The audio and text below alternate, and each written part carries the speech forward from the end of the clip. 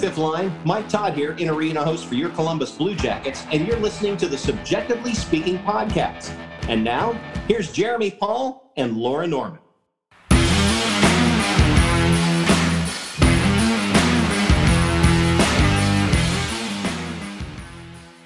What's going on, everyone, and welcome to another episode of Subjectively Speaking on the Hockey Podcast Network, presented by DraftKings. My name is Jeremy. And I'm Laura. And I'm currently still in my office because I finally, after 2 months, got everything out of my storage unit. That's right, the storage unit that made me cry going home from Grand Rapids. It's all out. I got it all out before I needed to pay the next month's rent on it. And now it sits in my new apartment, all a splay. So, folks, hope you like my office. Oh, goodness. Well, you know, you got to do what you got to do. So, and Correct. The next episode we record, you're not even going to be in Michigan. You know, you're so right. Do you know where I'm going to be? I'm actually going to be in Columbus, Ohio. What? I know. Have you heard of it? It's a small town, Midwest cow town. Absolutely zero hockey fans. What's your opinion on Calprint? On Calprint? Yeah. I said Cowtown and it made me think of Calprint. And I'm actually kind of like a fan of it. So I just needed to check in.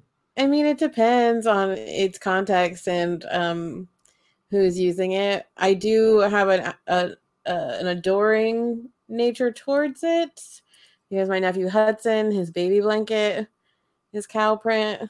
I mean, he's going to be 8, but he still sleeps with it. So, shout out Hudson.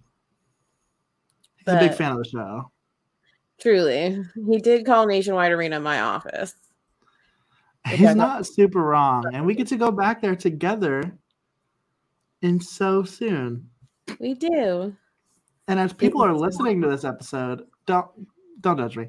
As people are listening to this episode, you're probably on your way to Nationwide Arena to go take in a Hockey is for Everyone night against the Devils.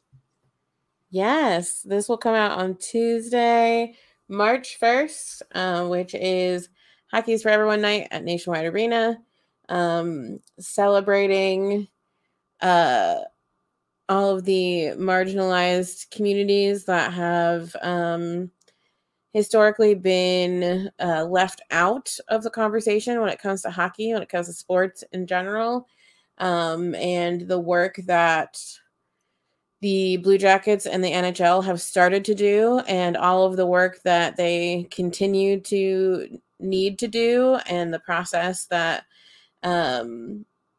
we are on to make the sport that we love a safe and inclusive environment for truly everyone. So, yeah, and we got to talk a little bit about that with a very special guest today that I'm very excited to introduce to you all here. In just a little bit, we'll talk about the hockey from the last few days, and then we'll go into that interview. But really a great honor for us to sit down with Peter Levens today, who, if you are active on Blue Jackets Twitter, you are familiar with who Peter is. Peter is the Associate General Counsel for the Columbus Blue Jackets and has been with the team since 2012. I mean, for a very long time. And so we got to have a really great conversation with him. What it means to be, an out and proud gay man working in, sports, specifically working with the Columbus Blue Jackets, and just what it means for LGBTQIA plus representation in the sport of hockey. So, I mean, a really great conversation with him. You are definitely going to want to stick around for that. I always find myself I always love the interviews that we do with our guests, but I always love even more the conversation that always happens with our guests after the show, where we're all just okay, we're not recording anymore. That was really great. It's great to meet you. I'm I don't know. I just feel like we become more real conversation. Correct. Yeah.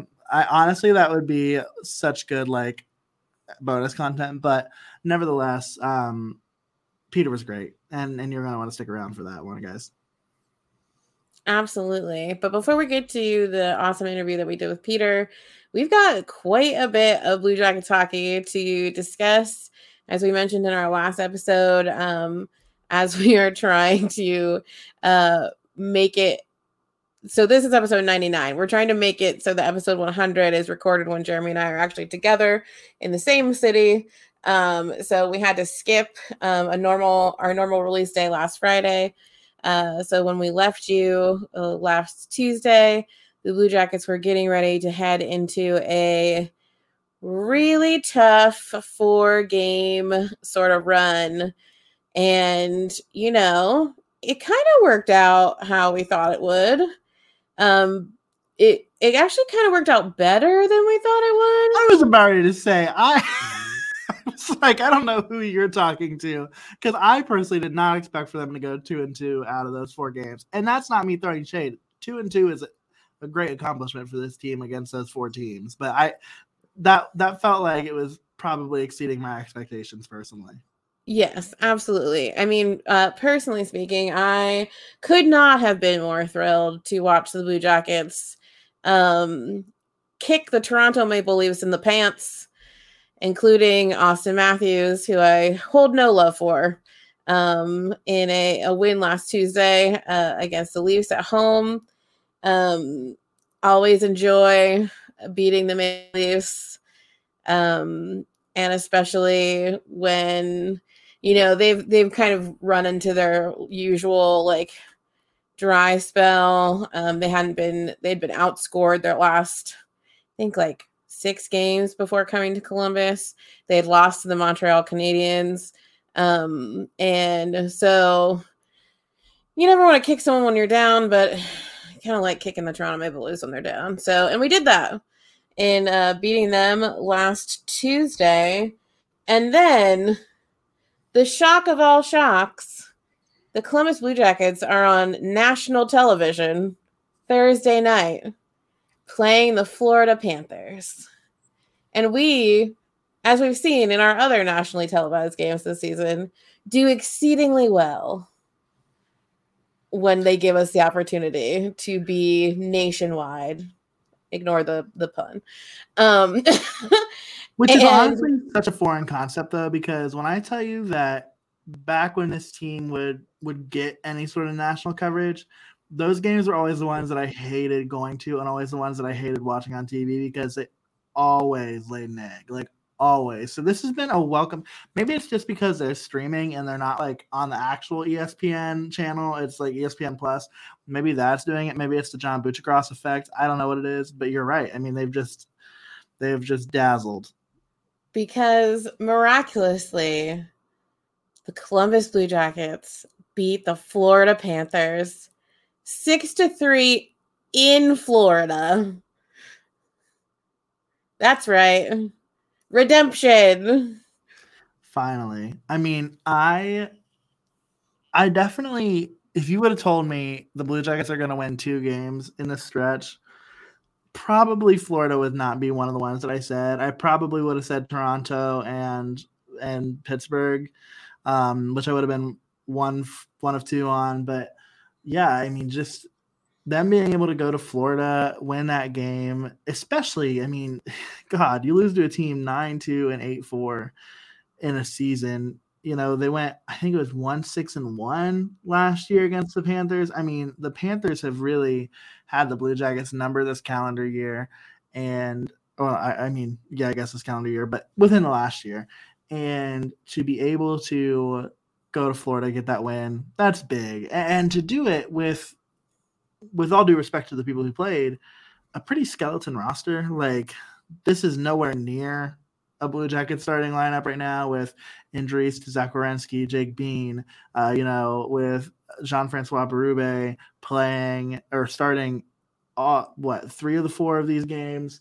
So, I mean, again, no disrespect to the people who were playing, but not exactly your typical Blue Jacket starting lineup to go to Florida and to get it done. That's big. Yeah, absolutely. And to do it the Blue Jackets way, they played hard all 60 minutes. And, you know, they really, like, they came to win. They were not going to give up.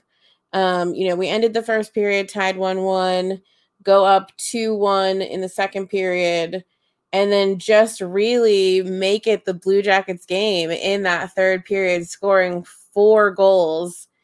And trust me, the Florida Panthers, as Jeremy said, like to kick our butts. Like they very much so enjoy beating us. A distinct joy to it for them.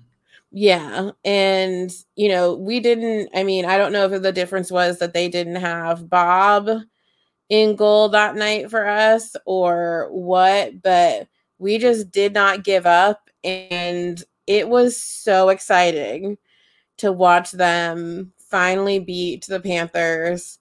And I was kind of right. We scored 6 goals. So that is true. But the good news is that we didn't give up 7 based on your prediction on how that was going to go. So that's a win. That feels good.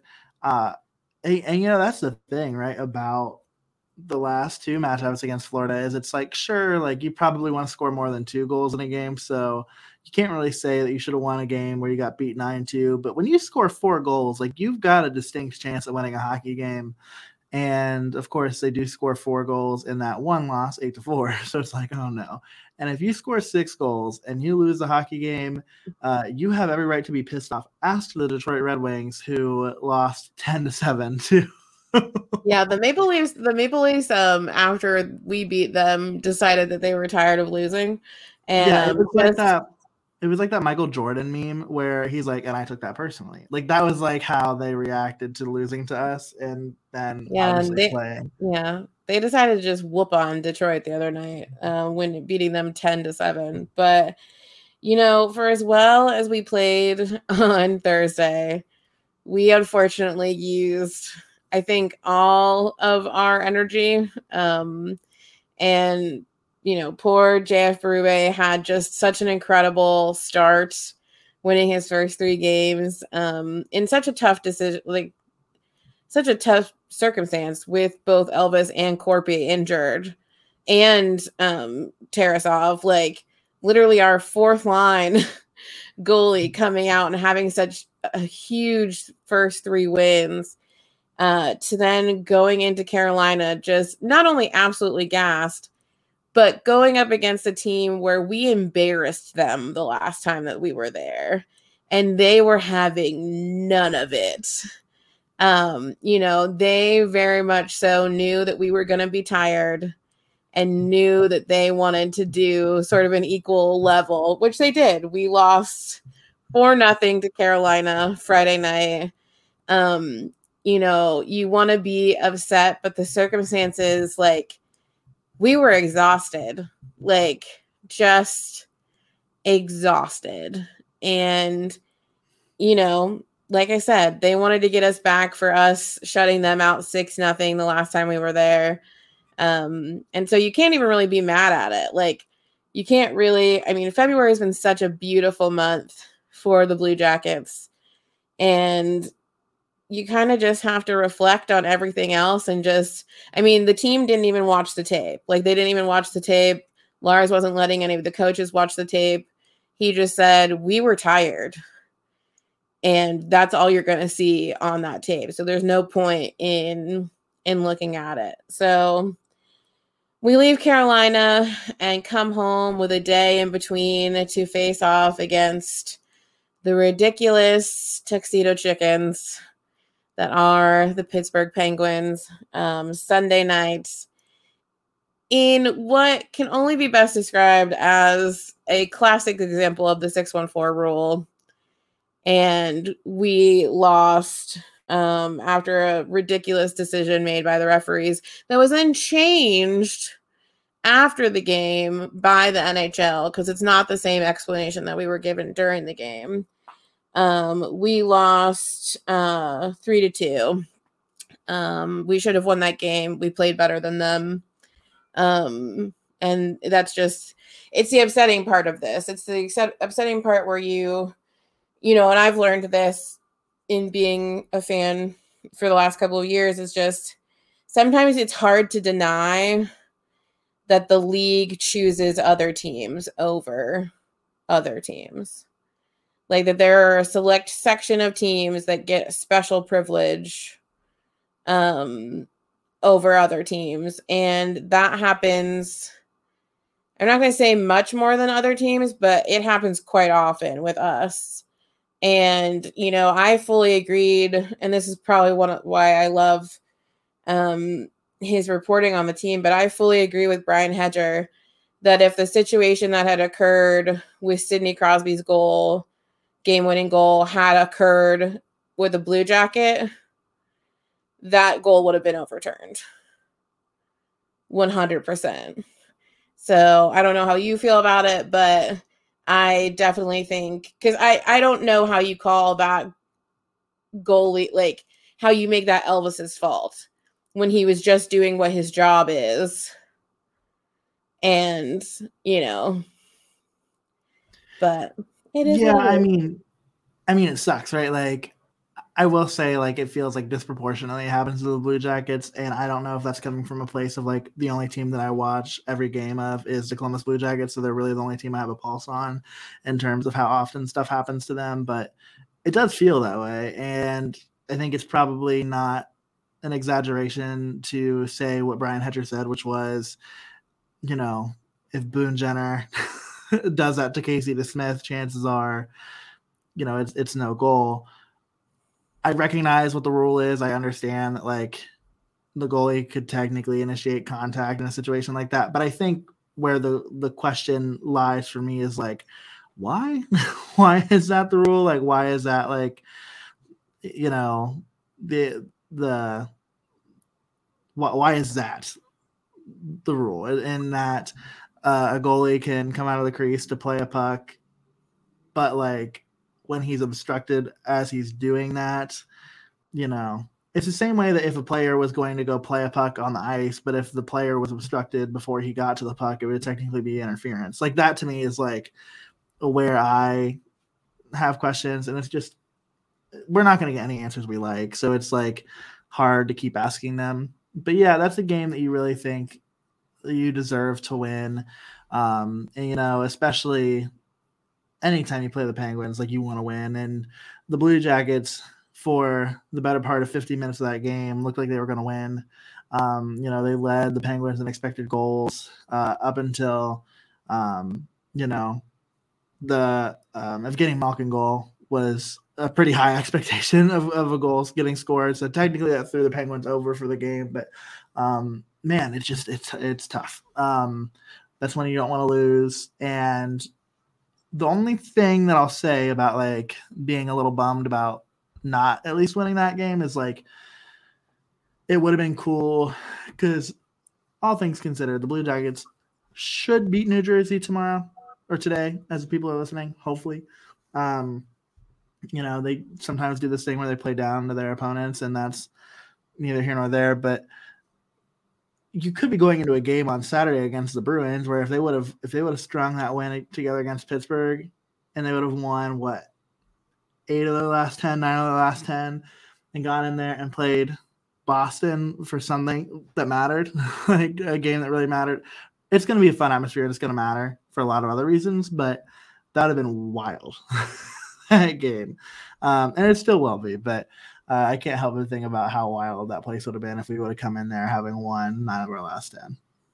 Yeah. And, I think that adds that, bit of a chip on every tried and true Blue Jackets fans' shoulders. It's just this constant hurdle that, like, we're actively trying as a team.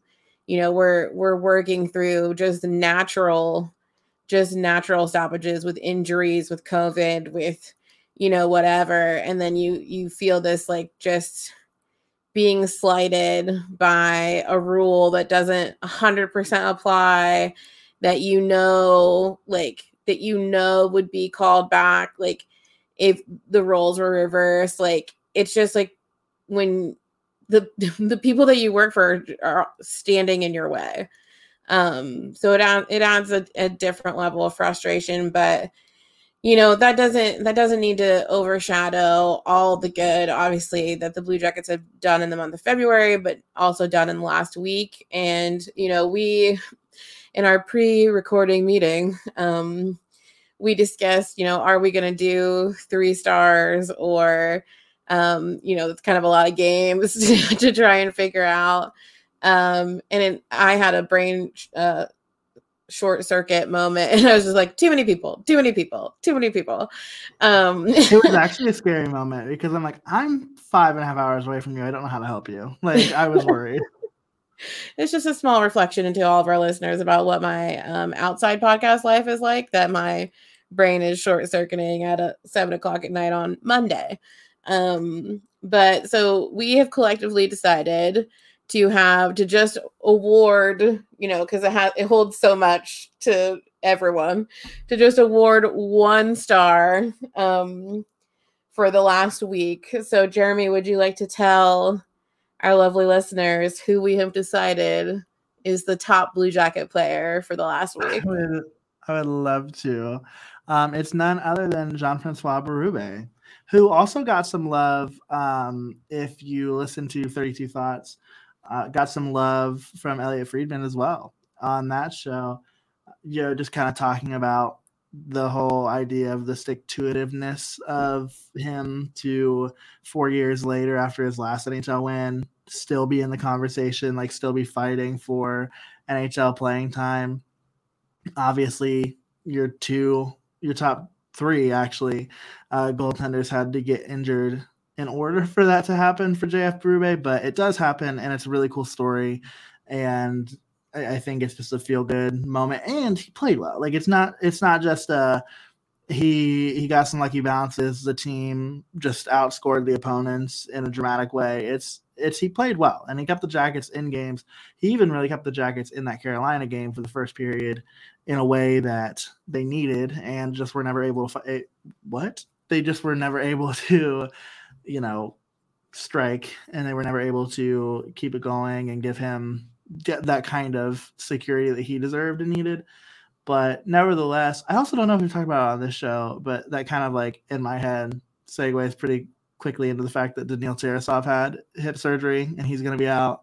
Yeah, no, we haven't recorded since they announced that. But yes, Daniil Tarasov, it was announced, had hip surgery, I believe, last Wednesday. Yeah, because it was during the Skate Space. If you haven't checked out the Skate Spaces, you need to go to those. They're really fun. Yes. They're hosted by Jeff Svoboda and Dylan Tyre. And I like to say guest hosted by us because we're on there. We show up every now and again. Yeah, we chime in. So if you don't hear our voices enough, which you'll at least see our logo. That's true, and it's a really cute logo. It is, but yeah. So Daniil Tarasov had hip surgery last Wednesday, which obviously takes him out of the season, the rest of the season. His expected timeline for recovery is 6 months, which, after I did some panic math, puts him back to hopefully being able to skate, play, participate by middle of August. So just in time for camp.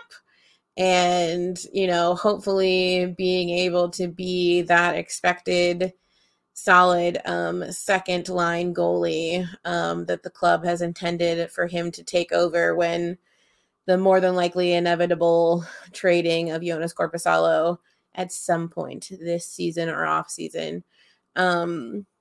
So we wish him a speedy recovery. Hip surgery is no joke, especially for goalies.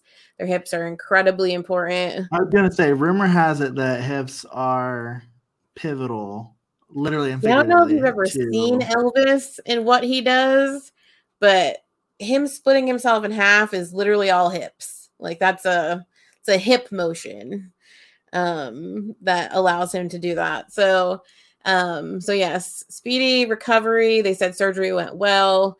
So speedy recovery to Daniil Tarasov, and we just are looking forward to seeing him back in his Blue Jacket sweater at the end of the summer. So, if not sooner, but maybe Max can go and stare at his hip for a while. Max seems to have that magic that we talk about with healing from injuries. So he better go do that sooner rather than later, because I have a bad feeling that he's not going to be giving those services to Blue Jackets players for free after much longer. I thought we decided we weren't going to talk about it until it got closer to the trade deadline. I think we're getting decidedly close to the trade deadline. Not yet. I think we are. I'll give you until after your birthday. How about that? Thank you. Which is Wednesday. So if you're listening to this on Tuesday, be sure that you wish Laura a happy birthday on Wednesday. Because this feels like the first year in our friendship that I'm actually pretty convinced that it's not the 3rd of March. I don't know why, but I always want it to be the 3rd of March, and it's not. It never has. It is not. It is the 2nd of March. But you know, I appreciate you being in ballpark area. I try. For my birthday. And speaking of ballparks. Oh, yeah? This is a bad segue because I'm about to tell you a little bit about basketball and what our friends at DraftKings can do for you. Those aren't called ballparks. Those are called arenas. But nevertheless, friends, our friends over at DraftKings Sportsbook, they've always got the best offers for fans of all sports. But this week, we're going to talk to our Hoops fans. So DraftKings Sportsbook is an official sports betting partner of the NBA, and they've got a deal that's too good for you to pass up. And I'm talking between the legs, 360 windmill good. New customers can bet just $1 on any team and get $150 in free bets if they win, and it's really that simple. If Sportsbook isn't available in your state yet, you can still take your shot at a big payday because everyone can play for huge cash prizes with DraftKings daily fantasy basketball contests. DraftKings is giving all new customers a free shot at millions of dollars in total prizes, but there's a first deposit. You're just going to want to download the DraftKings Sportsbook app now. Use promo code THPN. Bet just $1 on any NBA team and get $150 in free bets if they win. And that's promo code THPN at DraftKings Sportsbook, an official sports betting partner of the NBA. 21 and older. Minimum age and location requirements vary by jurisdictions. See DraftKings.com/sportsbook for full list of requirements and state-specific responsible gambling resources. Void where prohibited. Minimum $5 deposit. Gambling problem? Call 1-800-GAMBLER. In Tennessee, call or text the Tennessee Red Line 1-800-889-9789. In Connecticut, call 888-789-7777 or visit ccpg.org/chat. In New York, call 877-8-HOPE-NY or text HOPE-NY 467-369. So I think it's about that time in the show where you might be tired of hearing just me and Laura talk. You might want us to bring in a friend. And like I said earlier in the show, we have the most absolutely incredible guest for today's show. Like we said earlier, Tuesday night is Hockey is for Everyone night at Nationwide Arena. And while we recognize here, Subjectively Speaking, that hockey currently isn't for everyone, it's more of a hockey should be for everyone night. We are able to talk to somebody who also feels very passionately about issues of inclusivity for the LGBTQIA plus community, as well as other marginalized communities in the sport of hockey. And without further ado, we're going to throw it over to our interview with Peter Levens. So like we mentioned, we have a very special guest with us today. We are pleased to be joined by Peter Levens, who is the Associate General Counsel for the Columbus Blue Jackets. And he's provided a wide range of legal services for the National Hockey League franchise since 2012, including corporate partnerships, contracts, sponsorship, premium seating, food and beverage ticketing, immigration, workers' compensation, hockey operations, employment contracts, minor league affiliations, sweepstakes and promotions, intellectual property registration and enforcement, premise incidents and liability and litigation. So not too much, right? Totally nothing. Yeah, right. Beyond his day-to-day responsibilities, he does share his passion of sports, law, and diversity, gender, and LGBTQ issues, and is a co-founder and board member of the Family Pride Network, a nonprofit organization founded in 2014 to connect, support, and educate LGBTQ families and prospective parents in Central Ohio. He's also served on the board of directors for the Girl Scouts of Ohio's Heartland, served as the president of the Sports and Entertainment Law Association, and on the board of Outlaws, published a blog titled Wide Rights, providing information and commentary on gay rights and the sports industry, and volunteered at Kaleidoscope Youth Center, an after-school drop-in center for LGBTQ youth. And friends, he finds a way to still do his day job. Welcome in, Peter Levens. How are you doing today? I'm doing very good. I wish we would have managed to get a point or two out of our game yesterday, but the season goes on and we get ready for New Jersey tomorrow. You and me both. They don't send any potential issues with officiating to the legal department, do they? No, they do not ask us to weigh in on those matters. It's too bad. Darn it. I know, I'm sorry. Well, Peter, we are just so excited to have you on this show, especially with it's going to air on the same night as Hockey is for Everyone night at Nationwide Arena. And a big part of our show and our community that we're trying to build is about making the hockey community in Columbus a more inclusive and welcoming space, not just for hockey fans, but for different gender identities, sexualities, religions, races, creeds. We want everyone to feel comfortable being a Blue Jackets fan or a Columbus hockey fan in general. So to get us started, prior to you becoming the associate general counsel for the Blue Jackets, you served as the director of legal affairs. So what has your experience been with the team, and what is your Blue Jackets story? It's a great question. And I've been incredibly fortunate that I was able to break into sports, as they call it, directly out of law school. I had some preliminary experiences in undergrad in the sports industry and continued that passion when I applied to law school. But even then, it's a bit of a pipe dream to think you can actually break into sports and work in sports. So I was incredibly fortunate when I was graduating from law school in 2012 that an opportunity came up where the Blue Jackets needed a temporary part-time legal assistant, and I was preparing to study for the bar exam. So there was this consideration of, can I do both? But it was also a dream opportunity, even if in the short term that I'd be able to do it, that I had to take the opportunity. And, after doing, I presume I did a good enough job, and then some staffing changes happened with the department that they then brought me on and made my position full-time and permanent.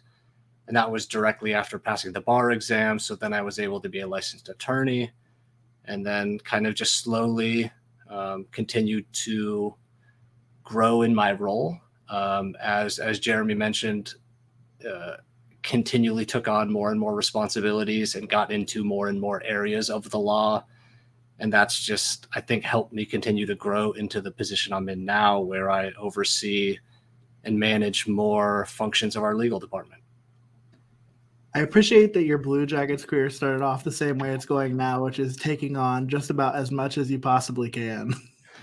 Yeah, and I think there's an element of working in sports where many people share that same career path or trajectory, that whatever gets put in front of you, you find a way to embrace it and get the work done and keep moving forward. No doubt. And I think, like Laura mentioned, releasing this episode on the evening of Hockey is for Everyone night at Nationwide Arena, and sports really have just always been such an integral part of society. It's part of the reason why I love sports so much. And, I can't help but recognize that, the representation of LGBTQIA plus folks in NHL front office positions like yourself, that can lead to more representation across the board. And so I'm just wondering, for you, you being in this role, what do you think that does for representation in the sport? And do you think that can further representation amongst the athletes as well? It's a complex and very important question. Some of my passions to work in this space, actually many of my passions initially started with wanting to drive the intersection of, particularly for the LGBTQ community in sports. I mentioned my first opportunity to work in sports was actually with a sports agent, and he was passionate about the power of sports as a path for social change, so much so that he required it, in a sense, as a condition for him to represent you, that you had to have some sort of community endeavor, whether it was where you grew up, where you went to school, or where you're playing as a pro.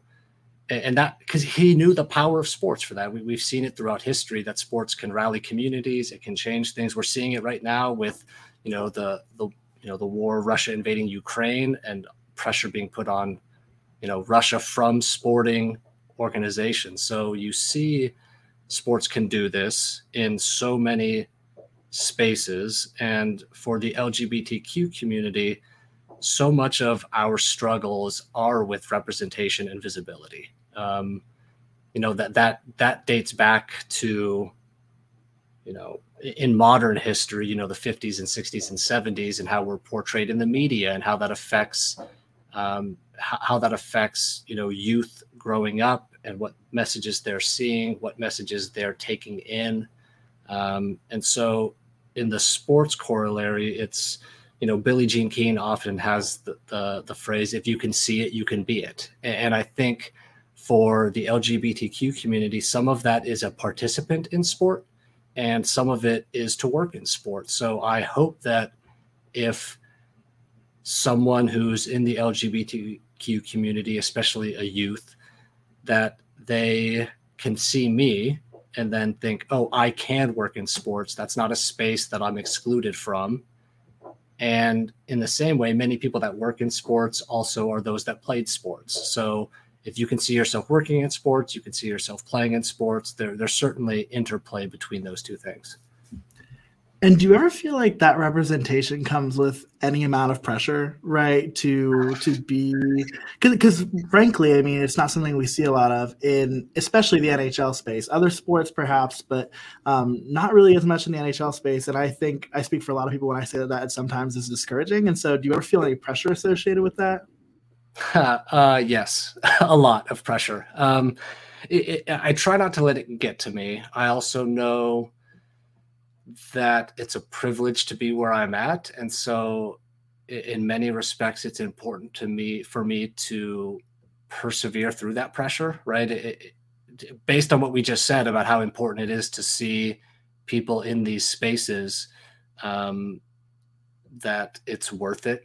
And change isn't always as quick as I would hope and as strong as I would hope, but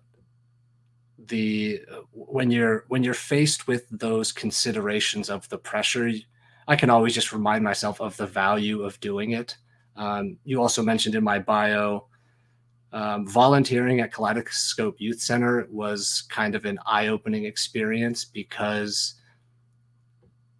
you may assess what your issues are, but you often see other people struggling with it, where they fit in the world. And these are, at the time, Kaleidoscope was ages 12 to 18, and they're battling anti-LGBTQ animus from their family, from their schools, and they're courageously and proudly themselves. So if they can do it, then I can do it. And just reminding myself of the value of being who I am. But to your point, yeah, it's also a common corollary with athletes that have come out. They wish there were more. They didn't. No athlete wants to be the first. It's easier when you have peers with you sharing the burden. There are more openly LGBTQ people in sports than I think many know or realize. At one point in the NHL, for example, 3 teams had openly gay attorneys. So that's like, 10% of the league had 3. So it's not as uncommon as you think, but yet many of us may be the only one in our organizations, or there may be organizations without anyone that's openly LGBTQ. Yeah, it's really, I mean, as I've gotten more into this sports were not a part of my life until about 5 years ago, when Jeremy took me to my first Blue Jackets game. And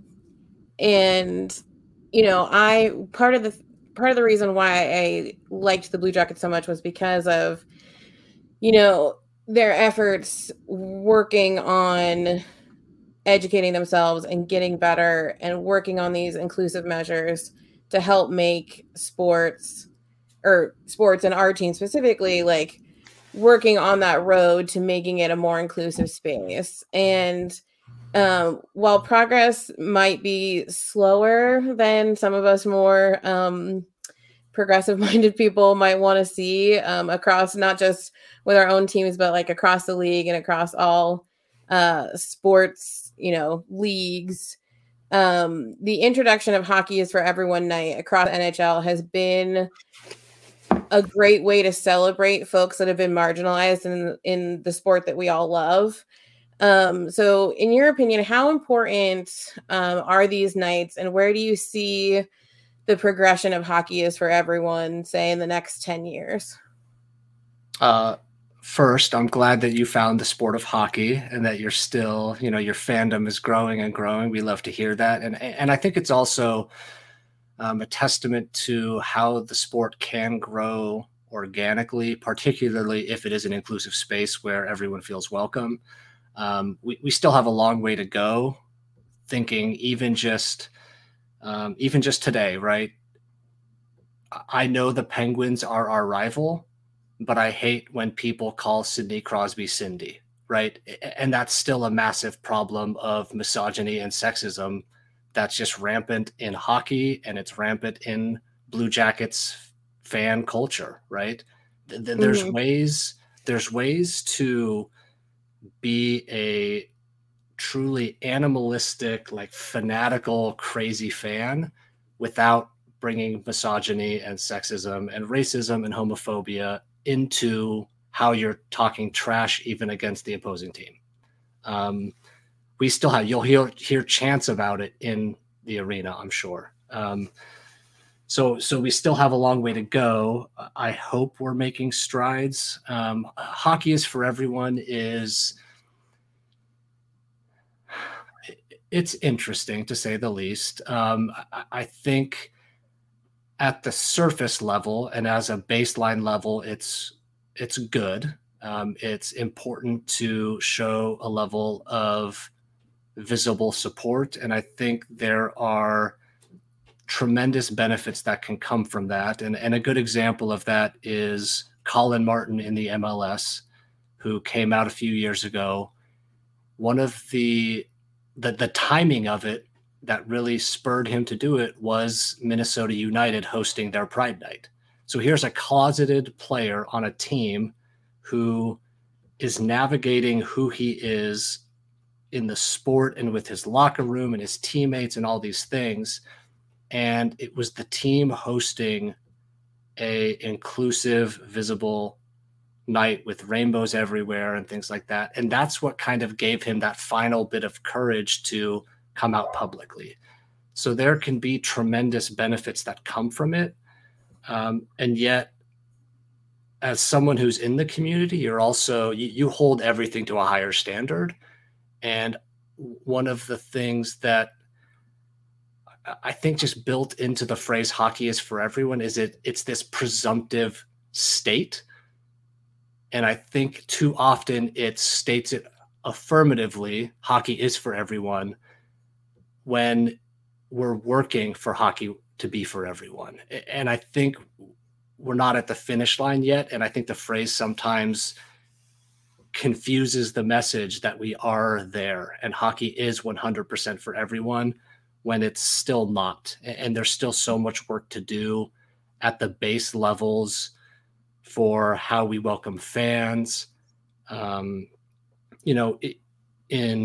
just recent months, even there's been a lot of backlash about how inclusive the sport is for people of color, and drilling all the way down where it starts in the youth leagues, because that's where all this behavior is taught and learned at a wide range of just the entire country, especially in Canada and all the youth leagues in the US, where these messages are being normalized at those levels.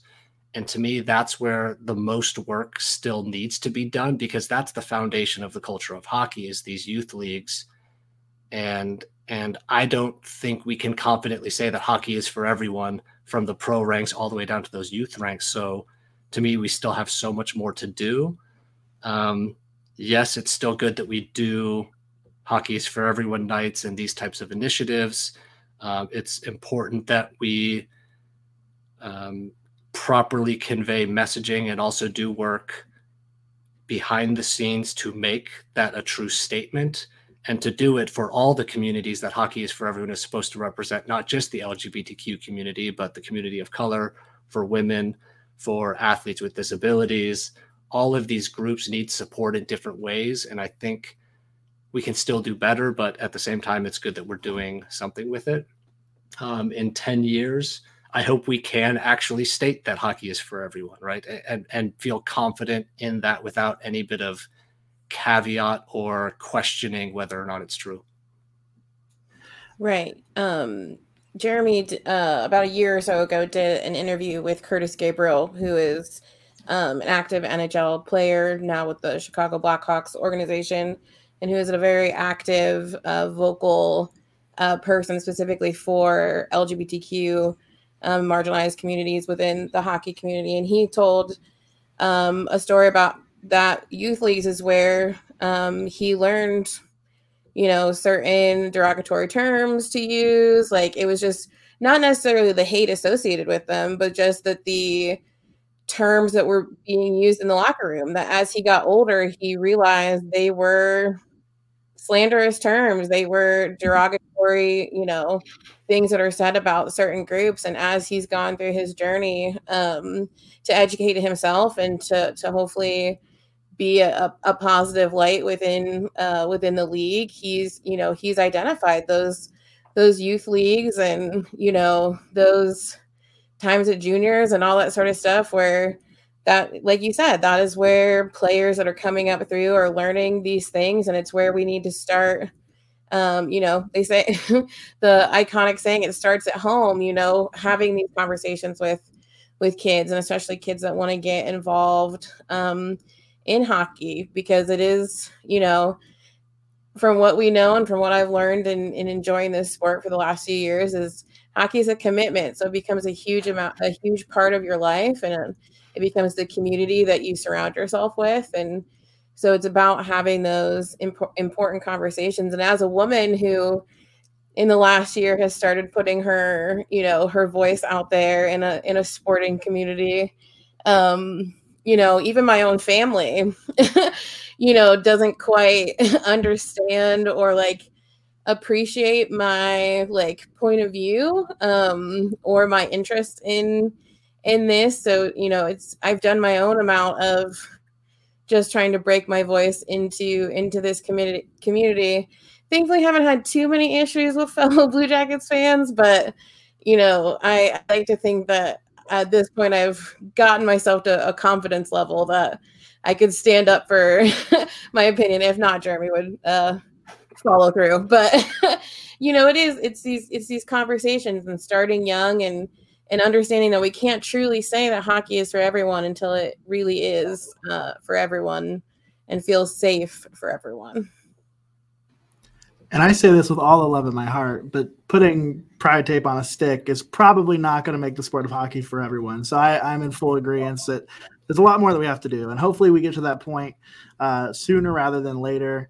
And I love being able to have conversations about this and possibly be a part of the folks who really pressure the teams that we left. Because I think that's the other point too, right? Like, it's all out of a place of deep, devoted love to the game and to the sport, because that, quite frankly, time and energy could be used elsewhere, right? To try to fight this and push this. And I think we all have a lot of love for the sport, and that's why we push it. But, I wonder, just, from your perspective, Peter, obviously at the fan level, right, 100% just challenging and interrogating some of the things that we say at games, do at games, that can be problematic to fan culture and toxic. But what are some of the other things from your perspective that folks can do to become more active in advocating for the inclusion of LGBTQIA plus folks in sports, specifically in hockey?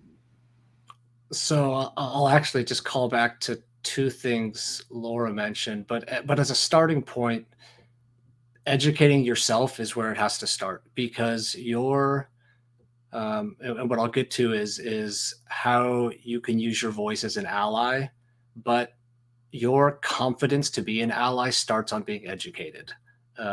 You will not find your voice and the confidence to speak out against issues, or to even have the awareness to where there's something problematic, until you're educated. And this applies both for the LGBTQ community, but I challenge myself to be a stronger advocate and ally for women and people of color. And I can only do that by being educated about the issues that they're facing. And so, to the points Laura made, there's really, I think, two things to really focus on with that. And one of the first one is language. I think it cannot be stated more how powerful words are that you use and or hear in just regular parlance of communication, because it sends to those who are in a marginalized community, we have our antenna up all the time, constantly looking for signs as to, is this a safe space or is this not a safe space? Or like, am I in danger and I need to leave this space? And some of them are visible. Some of them are just simple word choices of how inclusive someone is, even just asking someone, do you have a spouse or partner, versus presuming that they're heterosexual. Like that simple thing. If someone sees my wedding ring and asks me about my spouse, I'm infinitely more confident telling them about my husband than, which has happened in the workplace and other places, an instant presumption of, oh, what does your wife do for work? And it's like, I'm just trying to grab coffee. Do I really want to have this educational moment right now? It's such a simple thing that people can do to change. And yes, it takes time, and we have these habits of how we speak to people. So it takes a lot of unlearning and reforming your just how you communicate with people, but it actually makes the world of difference for those around you, because you start sending these positive, subtle messages of inclusion that people will pick up on, I promise you. So that's one. And then speaking more about being an ally, this is something that I'm incredibly passionate about, because the LGBTQ community relies on allies, and any disadvantaged or marginalized group relies on allies in many respects. And to me, just sorting through when is the appropriate time for an ally to act, I like to think of it, and using just the metaphor, as like a sword or a shield. And there are times when a minority person needs an ally to step up for them with a sword, because we can't do it ourselves, or we are putting ourselves at too much risk by doing it. And that's where we really need an ally to step up in our stead. There are times when allies need to put their swords away and simply kind of defend a community, amplify their message, not take the what's the word? Just like take the attention for themselves, but to like be a pedestal, be a sounding board to amplify a message. And it can be tough as an ally to discern when you should do one versus the other, but it's incredibly important for allies to do that. I'll just share an example. There was one, this was years ago, but there was a friend of mine was in a suite. I went to say hello pre-game, kind of met some of the other people in the suite. And then at the end of the game, I'm leaving, and I just pop my head, and I see there's still people in the suite. Like sometimes people rush out to the door, but they're still in there. So I go in to see if my friend is in there. And one of the people in the suite said, no, he went to the gay bar. And I was like, I struggled to assess what that meant, because my friend also was not gay.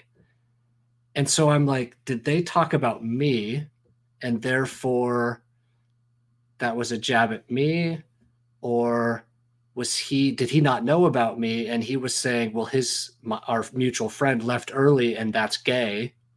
I don't even know. So it would put me in this weird position, but I'm in this space alone with one of our paying customers. I have no voice in that space to challenge him. But if there's an ally in the space, they could do it where I'm not putting myself at risk. That's just a weird example. But so for me, I'm constantly trying to think of and be on alert myself for when are there spaces when I need to be an ally for people of color, for women, for other communities. Because if I'm expecting or hoping that they'll be an ally for me, I need to do my part to be an ally for them. Yeah, undoubtedly. And I think the other part about allyship that is so important, especially in spaces like this, is like, I know I will never be a perfect ally. I think anybody who is an ally like recognizes that they'll never be the perfect ally. And I just encourage people that when they act in allyship to be comfortable with that, as uncomfortable as it is, right? Like find some comfort in the fact that you will not always have the right thing to say, and that nobody is ever to a point of self-actualization in allyship, and that's okay. Like I think ultimately that's okay, but we need our people to show up when we need our people to show up. Well, and I loved what you said too, active allyship. It isn't action. I think too many people want to call themselves an ally and they put a label on themselves and then they never do anything. Correct. Correct. Yeah, they assume that if they're not outwardly like being judgmental or hateful themselves, that is also considered being an ally. And like, no, there's quite a bit of a work side of it. And you know, the part of getting uncomfortable and speaks to an organization that Jeremy and I are both associated with, the Black Girl Hockey Club, you know, that's doing an impressive amount of work trying to get not only just teams, but fans and associates of the NHL and all of the layers that lead up to the NHL to get uncomfortable, to educate themselves, and to start really changing this narrative, because, you know, it's going to move past you and you're going to end up, it's going to happen. And the hope is that it happens sooner rather than later, but regardless, it is going to happen. It has to happen in order for, you know, you don't want to be on the wrong side of history in this circumstance. And for the league to grow and continue, it needs to really make these efforts. So, you know, our hope, as always, is that, you know, people start, you're not going to be perfect. You're going to make mistakes. You can ask questions, but it's important to be there and to stand up in those times when that marginalized person or group needs an ally to be the sounding board. So that is our hope, at least. And we're hopeful that the Blue Jackets community will continue doing, and maybe even amp up a bit its own circumstances around making this sport more inclusive. But we like to end all of our interviews with like kind of a fun circumstance, and we're pretty big into snacks. One of the big things that we used to do when we first started the show was we always like talked about snacks, or we'd poll on our social media accounts about snacks at the arena. And recently we've added on this question, which is, when the Blue Jackets, and I said when the Blue Jackets win the Stanley Cup, what would you eat or drink out of it? So there's part of me that's also curious about what these snack surveys about Nationwide Arena, like the results of said snack surveys. We'll get you a report. We've got yeah. Okay, perfect. I love, this is such a fun, just visual, not even thinking the snack, but when we win the cup and just that sensation. I feel like I would go all in on Columbus's own Jenny's ice cream, because that's some good ice cream, and it would probably be, you know, a mix of dark chocolate and their peppermint, which is like my favorite combination from them. So that would be, I think that would be my go-to. We're big Jenny Britton fans. Yeah, I was gonna say, if you were gonna pick just one flavor, or like mix it up, do a scoop of everything. Yeah, maybe every flavor. Maybe that's what we would have to do. You'd have to go as big as you can go in that situation.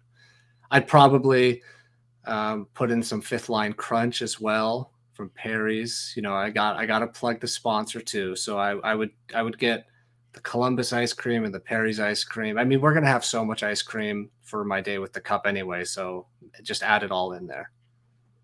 Yes, I have enjoyed the little videos of Stinger learning how to make Fifth Line Crunch. So Stinger is, you know, you were reading off my bio of different things I do, but Stinger really kind of does it all. I mean, he makes the ice cream. He does that. He was at Skyline Chili working the other night, so he does everything. A man of many talents, a bug of many talents. Quite the resume going on for our favorite green bug. But you know, Peter, we're thinking about you over the course of the next month because it is about to be a busy time of year, I think, for you in terms of the trade deadline. Trade deadline. Yeah.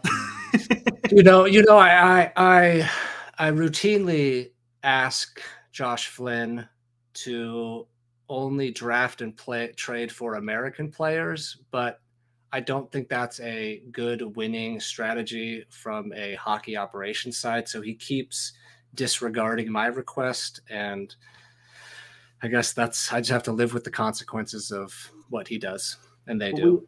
We appreciate your sacrifice, but I was talking to a friend about our episode today, and was talking about the complexity of your work, and I was like, yeah, like one day we traded with a team that we were literally playing, so the player only had to walk across the hallway, but Peter and his folks, they had to do a whole lot more to make that happen. It just blows my mind, the work that you and your team do, but I think it probably goes unnoticed by a lot of Blue Jackets fans, but we really appreciate you and the work that you're doing, obviously for the team, but then also just for the LGBTQIA plus community in Columbus and beyond. Well, I appreciate that, and hopefully I can continue to keep the players on the ice as far as my role is concerned, and keep representing the community well.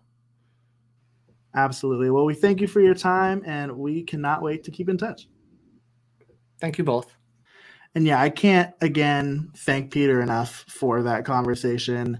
Just a really great one. And hopefully if you are listening to this before the game on Tuesday, it's a nice little pregame, get you amped for Hockey's for Everyone night. And if you're listening to it afterward, I mean, obviously this is always going to be a very topical conversation. And so could not thank Peter enough for stopping by our little show. Yeah, absolutely. I mean, I know we share this opinion. Loved the opportunity to get to speak to Peter. He has definitely been on our list of people that we wanted to connect with in regards to everyone who works behind the scenes with the team. I think it's just such an incredible opportunity to see a person within the LGBTQIA community working in our front office. And it's something that we hope collectively becomes more of the norm. Obviously, we want members of all these marginalized communities to become part of this community. We want them to feel welcome, not only listening to our show and interacting with us, but like working for the team, being part of the team, being a part of this overall hockey community in Columbus. And, we talk about it on the show, but it's about getting uncomfortable in your allyship. It's about having these, what can be tough conversations. It's about finding your opportunity to stand up for someone when they don't have a voice.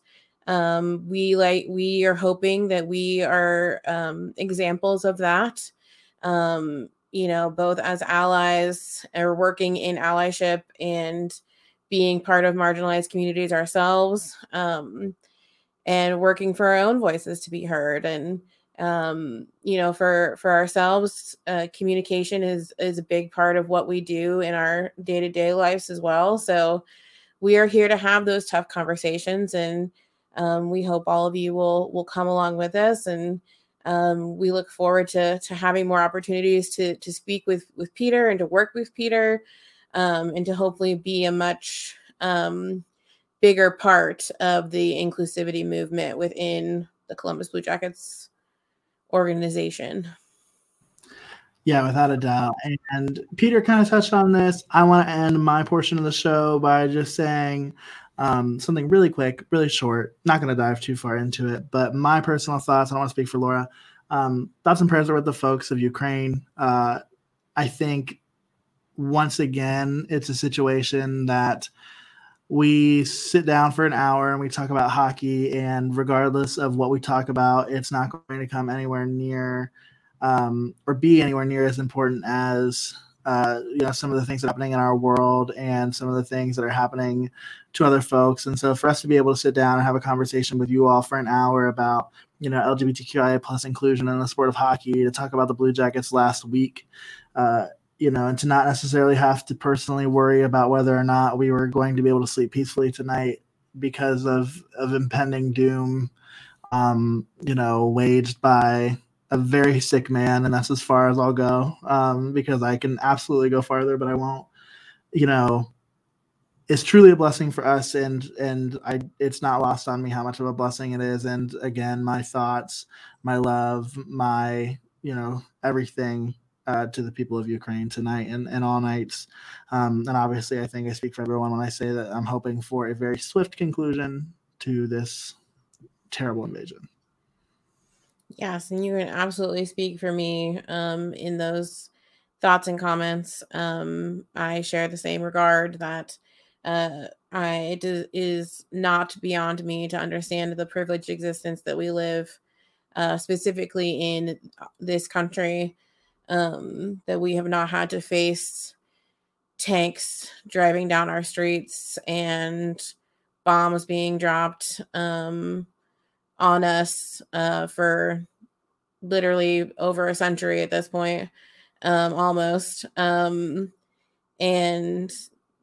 the idea and the privilege that, we get to sit here and, again, like Jeremy said, talk about hockey with you for an hour and talk about the inclusivity, marginal movements that we're making within just this community, when there's real tragedy and real suffering happening, just a short, distance from our world. So I echo the sentiments of my heart,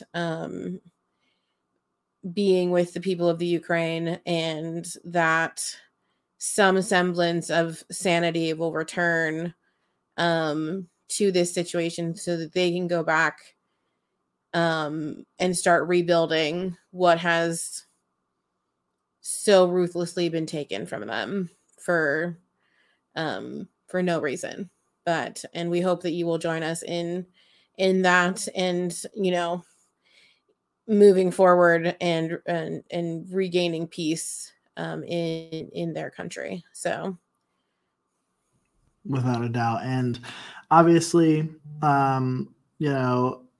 quite a week coming up for the Blue Jackets. So we hope that you'll follow along with us as we do that. Of course, you can do that on Twitter, Instagram at SubjectivelyPod. You can do that on Facebook by following us at Subjectively Speaking. Same with YouTube, Subjectively Speaking. And, drop us a rate, whatever have you. Show us some love. And we, again, we just really appreciate being able to do what we do with you all. Again, very important night hockey for everyone tonight as you're listening. And, for the rest of the day, buy your Subjectively Speaking Pride merch at subjectivelyspeaking.threadless.com, and all proceeds are going to go to You Can Play. So get on that. And sorry I stole that from you. I always feel that when I steal that from you, but sometimes the transitioning just feels more appropriate. Yeah, because we try and share equally. But the next time you'll be hearing from us, it will be our 100th episode of Subjectively Speaking. We will be in the same, not even just the same state, we will be in the same room, because I'm going to be his mode of transportation for the whole time that he's in Ohio, so he's stuck with me. But we will be in the same room, getting ready to celebrate a huge, huge moment in Blue Jackets history with the retiring of number 61 into the rafters.